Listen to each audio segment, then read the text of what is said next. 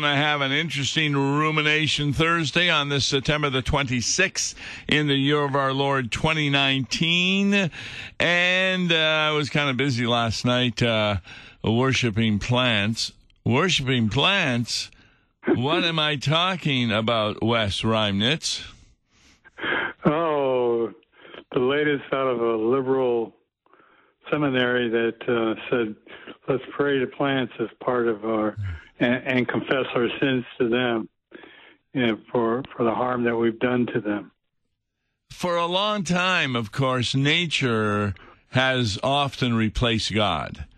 I've noticed that people will say, boy, did you ever go to the Grand Canyon and see how beautiful it is? And, you just want to worship there. And I say, yeah, I'll turn on the Discovery Channel if I want to see the Grand Canyon.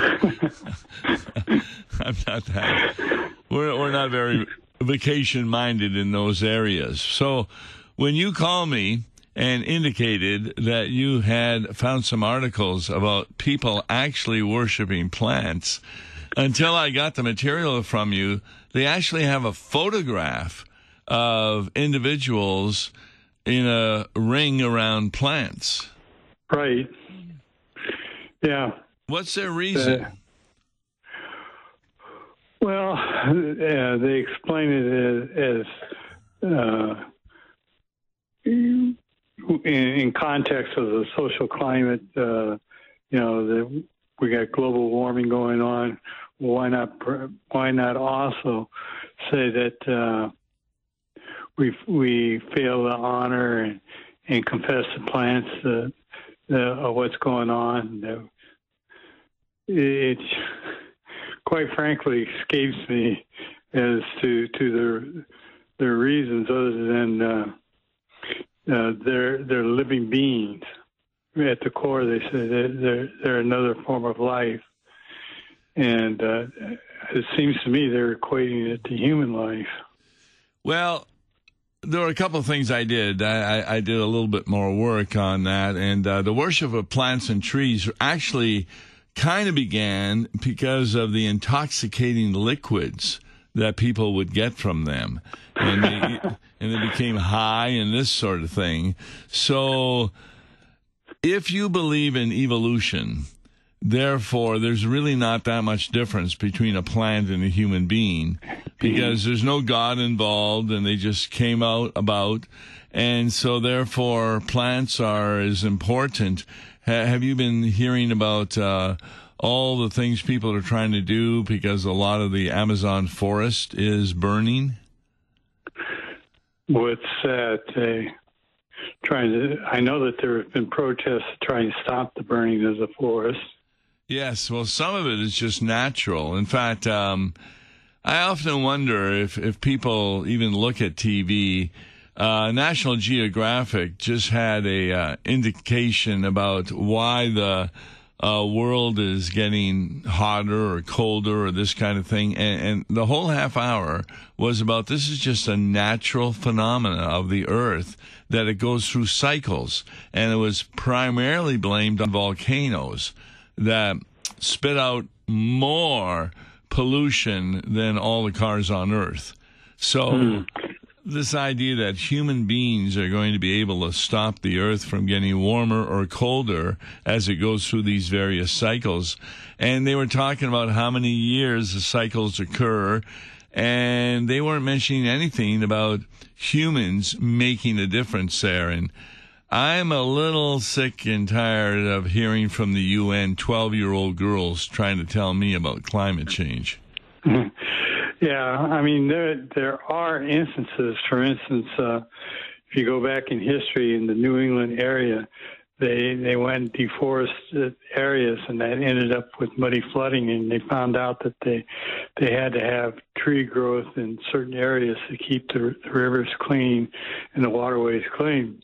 So there is some part of it that says we've got to watch our ecology and things of that nature, but not praying to plants. Yes, it really comes about because of the worship of nature, and a lot of people have worship of nature which of course is contrary to the Word of God, because God is the one who created nature. Well, we're also talking about a seminary that has gone by the wayside. We've been discussing this for the last month or so, but here's one that very back in the late 1800s, early 1900s, decided that the Bible was no longer the Word of God, and we're starting to see the gross effects of that going on there. It once was a denominational seminary. What was it, Methodist, or I can't remember? Presbyterian. Presbyterian. And then, of course, they left the Scripture. Once you say the Scripture is a man-made document, you have lost Christianity, just like the ELCA has lost it. In fact, what I find interesting is that the last few weeks we've been talking about so-called women pastors in the ELCA now that say it's not necessary to bring people to a knowledge of Christ. Muslims, Jews, others, they can be saved without that knowledge. And then you had women pastors who were atheists, and they're still remaining in their congregation, supported by their congregation. And now I note that a lot of the photos about the worship of plants are involving women pastors again. And it shows that once you leave the Word of God and start okaying things that are satanic, like women pastors, then don't be surprised what you're going to end up in hearing as teaching. Yeah, a point that you really bring out, and including this was a seminary that believes in what they call interfaith, interreligious sort of things. As they pointed out, that there's Buddhists, Hindus, besides the Christian denomination, Jewish, Muslims, Unitarian, Universalist, things of that nature that were also involved in that seminary as well as in that worship service.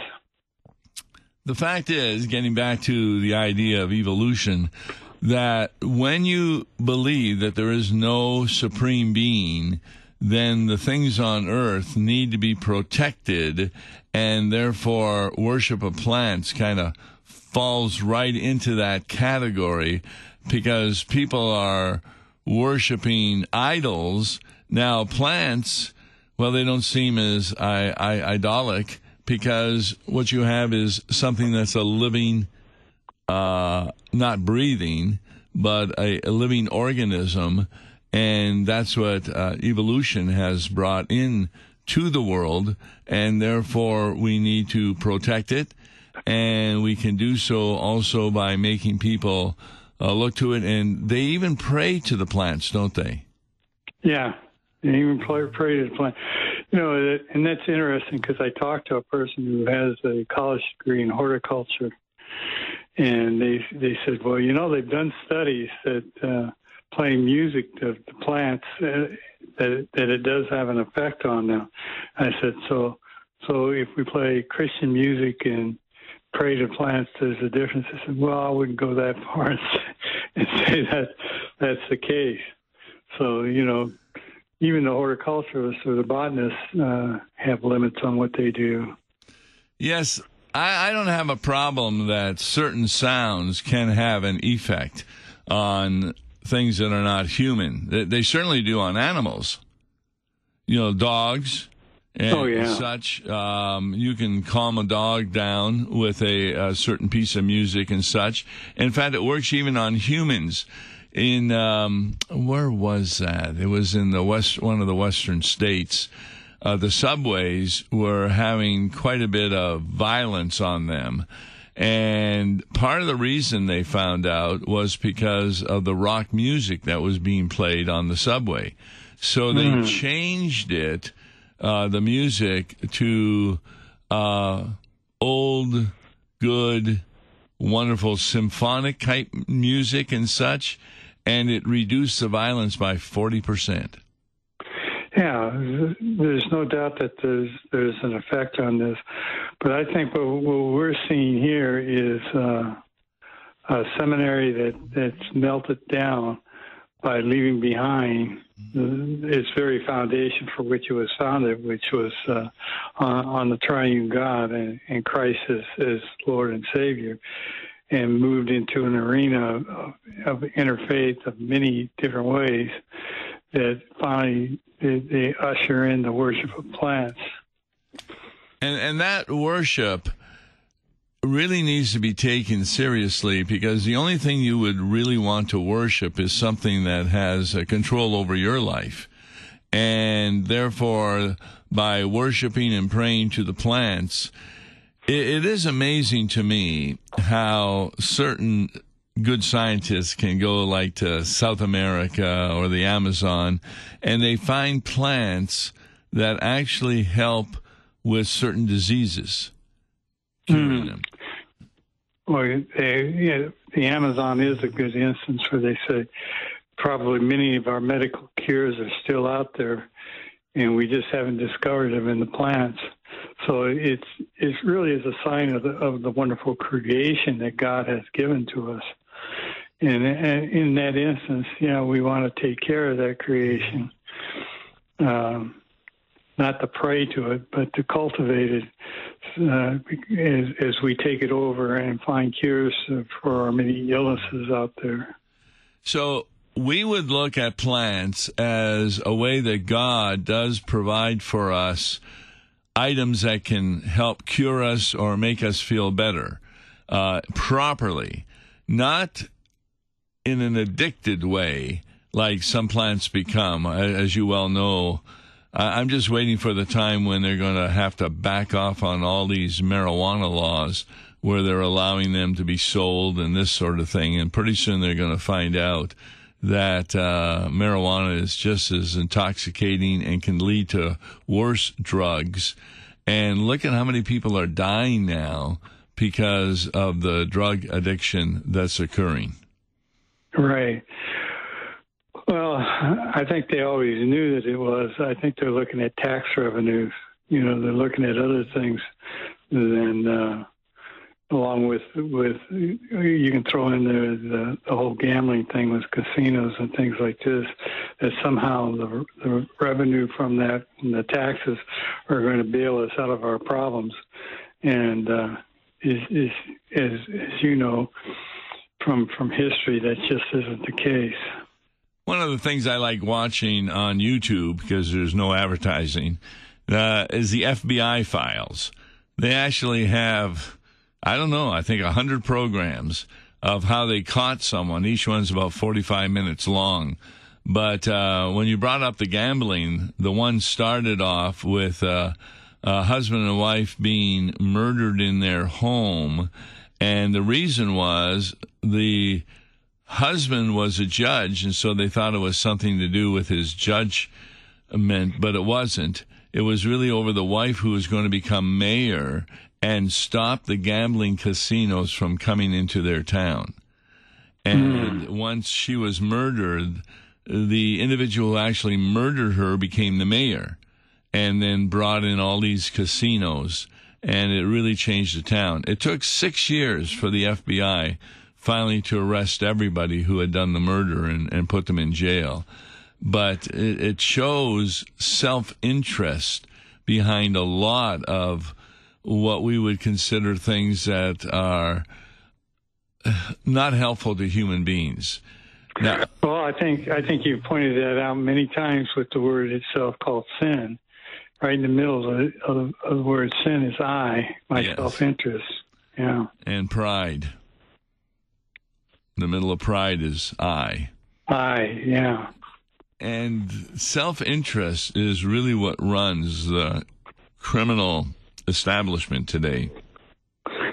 I think self-interest runs the praying to plants and confessing to plants. They're trying to come up with some new fad, some new phase, because they've left the seminary itself has left behind that the Bible is no longer the Word of God, and they allow in not just only Christian denominations, but a variety of false religions. One of the programs on Issues, etc. yesterday was talking about the ordination of pastors, and I found it very interesting. I even learned some things from it, that by and large, there's three ways in which denominations decide what is the Word of God. The one way is you use the Bible and try and find out what the Word of God is. The other way is you use your reason, and that's what the world is using today, their reason to make up ways in which to live which are totally immoral, but because the Bible is no longer the source. But then they were mentioning what the Lutheran way is to understand what the Word of God is. And I hadn't really quite thought of it that way. But for Lutherans, if you ask a question about the Scripture, according to the vows, when someone is ordained a pastor, he is to look to the confessions of the Lutheran Church to find the answer. Well, they are written statements of what we believe, teach, and confess. Isn't that what we would say? Absolutely, and they're accurate summaries of the Bible. For instance, I don't know if a lot of people know this, but the Apostles' Creed, every phrase is a Bible verse or part of a Bible verse. There's nothing in there that's not in the Bible. And so that's why, you see, we could say, I believe that not in God the Father, God the Son, God the Holy Spirit, but we could say, I believe in plants that are to be worshipped because they help us very much. I believe in animals. And you can say all kinds of things that, you know, may be in the Bible here and there, but they're not the important parts of the Bible as the Holy Trinity is, as confessed in the Apostles' Creed. But every phrase is a quote from the Bible. Yeah, and, you know, when you say at our ordination of the Lutheran pastors that they agree with what's been written in the confessions, they do that at an installation service of our churches. They are, again, asked if they believe in the canonical books of the Bible, the Old and New Testament, and the confession. So it's repeated, not just only at ordination, but at their installation into a church. They did make a distinction that what is specific about the ordination is that is when a male is brought into the holy ministry and he now has received authority to speak God's word and administer the sacraments. That doesn't happen at an installation except for the fact that you're now permitted to also do it at this congregation. But the ordination, what I found interesting is how you can have an ordained pastor removed from ministry. And there were three reasons they gave. One is, of course, false teaching. The other is an immoral lifestyle. But the third was interesting, malfeasance in office. And that happened to one of my field workers, that he became a pastor, but then he became ill, and he was unable to perform the ordination duties. And so he no longer is a pastor on the basis of that. And that's what they were talking about as malfeasance in office, the inability to continue to do what you had promised to do in your ordination vows. Especially, Luther would speak about that if a pastor no longer believed or wanted to perform his duties, that he should return to the pew. The other thing, they talked about the word ordination as to what it comes from. Did you know? Because I didn't. No. We studied it at the seminary, but that was 30-some years ago. Yeah, I can't remember a class on that, of the word, but it comes from the Latin ordo, which really means that in the ordination you're receiving the orders or commands from God to be His voice in, therefore, preaching and administering the sacraments. Mm. We say it almost every Sunday when we give absolution, don't we? Yes. Yeah, upon this your confession, I, by virtue of my office as an ordained pastor, and we want to give the impression or the truth that we don't have any power to forgive sins, but we are doing it in place of Jesus Christ. We become His voice. Yeah. So therefore, if these women pastors continue to talk about the way they're talking and worshiping of plants, then it is clear that they have forfeited their ordination vows, which of course they did because they tried to become a pastor, which is contrary to the Word of God. You know what? Yeah, when I read these things, you know what comes to mind is 2 Timothy 4. You know, be ready to preach the word in season, out of season, reprove, rebuke, and exhort with complete patience and teaching. For the time is coming when people will not endure sound doctrine, but having their ears itch. You know, there's nothing more important when you move to a new city to check out a congregation before you join it to make sure that it's teaching the Word of God. And that's why I would only encourage people to join a Lutheran congregation, but of a confessional nature that still believes in the Book of Concord rather than what ELCA and some other Lutheran denominations are doing. I think that's well said, and you know, to be taught what the Bible says and only the Bible says. And once in a while, I hear that Missouri Synod Lutherans are too strict because they believe the Bible is the Word of God, and that's a source and norm for rule in their life. Yes, so many Christians and denominations are saying that the Bible is a human book made up of human beings, and that's why when they read passages, particularly in the Old Testament, against immoral lifestyle, they say, well, that's not for me, because that was back then. But the Holy Spirit is guiding me and directing me in a different direction. And that's what we need to get across to our people, that the Holy Spirit is the same Holy Spirit that was hovering over the face of the waters in Genesis 1 and is also in the book of Revelation as the means by which people come to faith. Faith.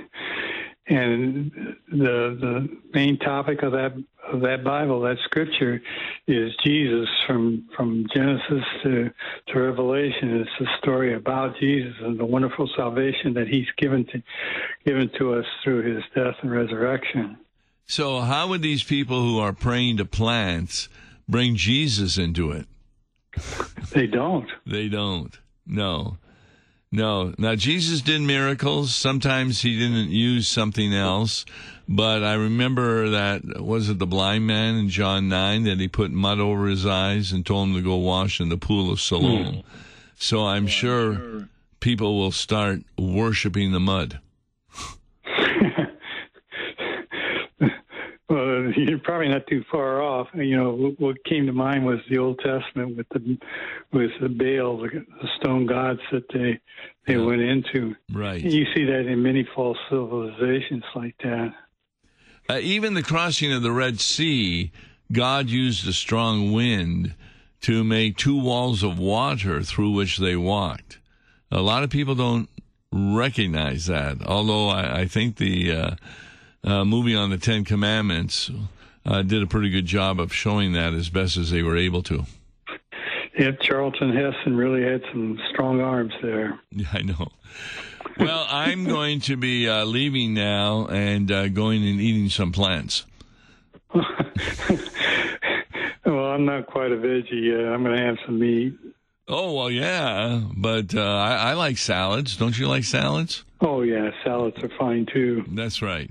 And remember to whom we pray to every time before we eat. We don't pray to the plants. We pray to God, who has provided us the plants for proper purposes. Right. Well said. All right. We'll look forward to next week. I can't understand how you find these crazy things. But, boy, that was a good one. I don't know what I'm looking forward to next week. Well, we'll continue to look. And people can ask questions tomorrow on Open Mic Friday if they have any understanding of what we were saying or need more explanation, and we'll try and do that. But thanks so much, Wes, for being with us, and we'll look forward to next week's Rumination Thursday. Thank you.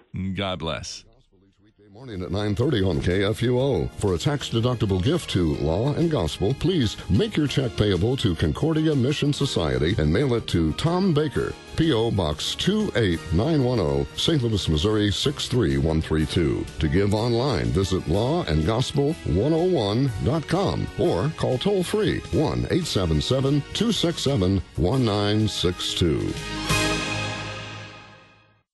Views and opinions expressed on Worldwide KFUO may not represent the official position of the management or ownership of KFUO, the Lutheran Church Missouri Synod. If you'd like to comment on programs or topics heard on Worldwide KFUO, write us at KFUO, 1333 South Kirkwood Road, St. Louis, Missouri 63122. You can also leave a question or comment on our comment line at 314-996-1542. We are the messenger of good news, Worldwide KFUO.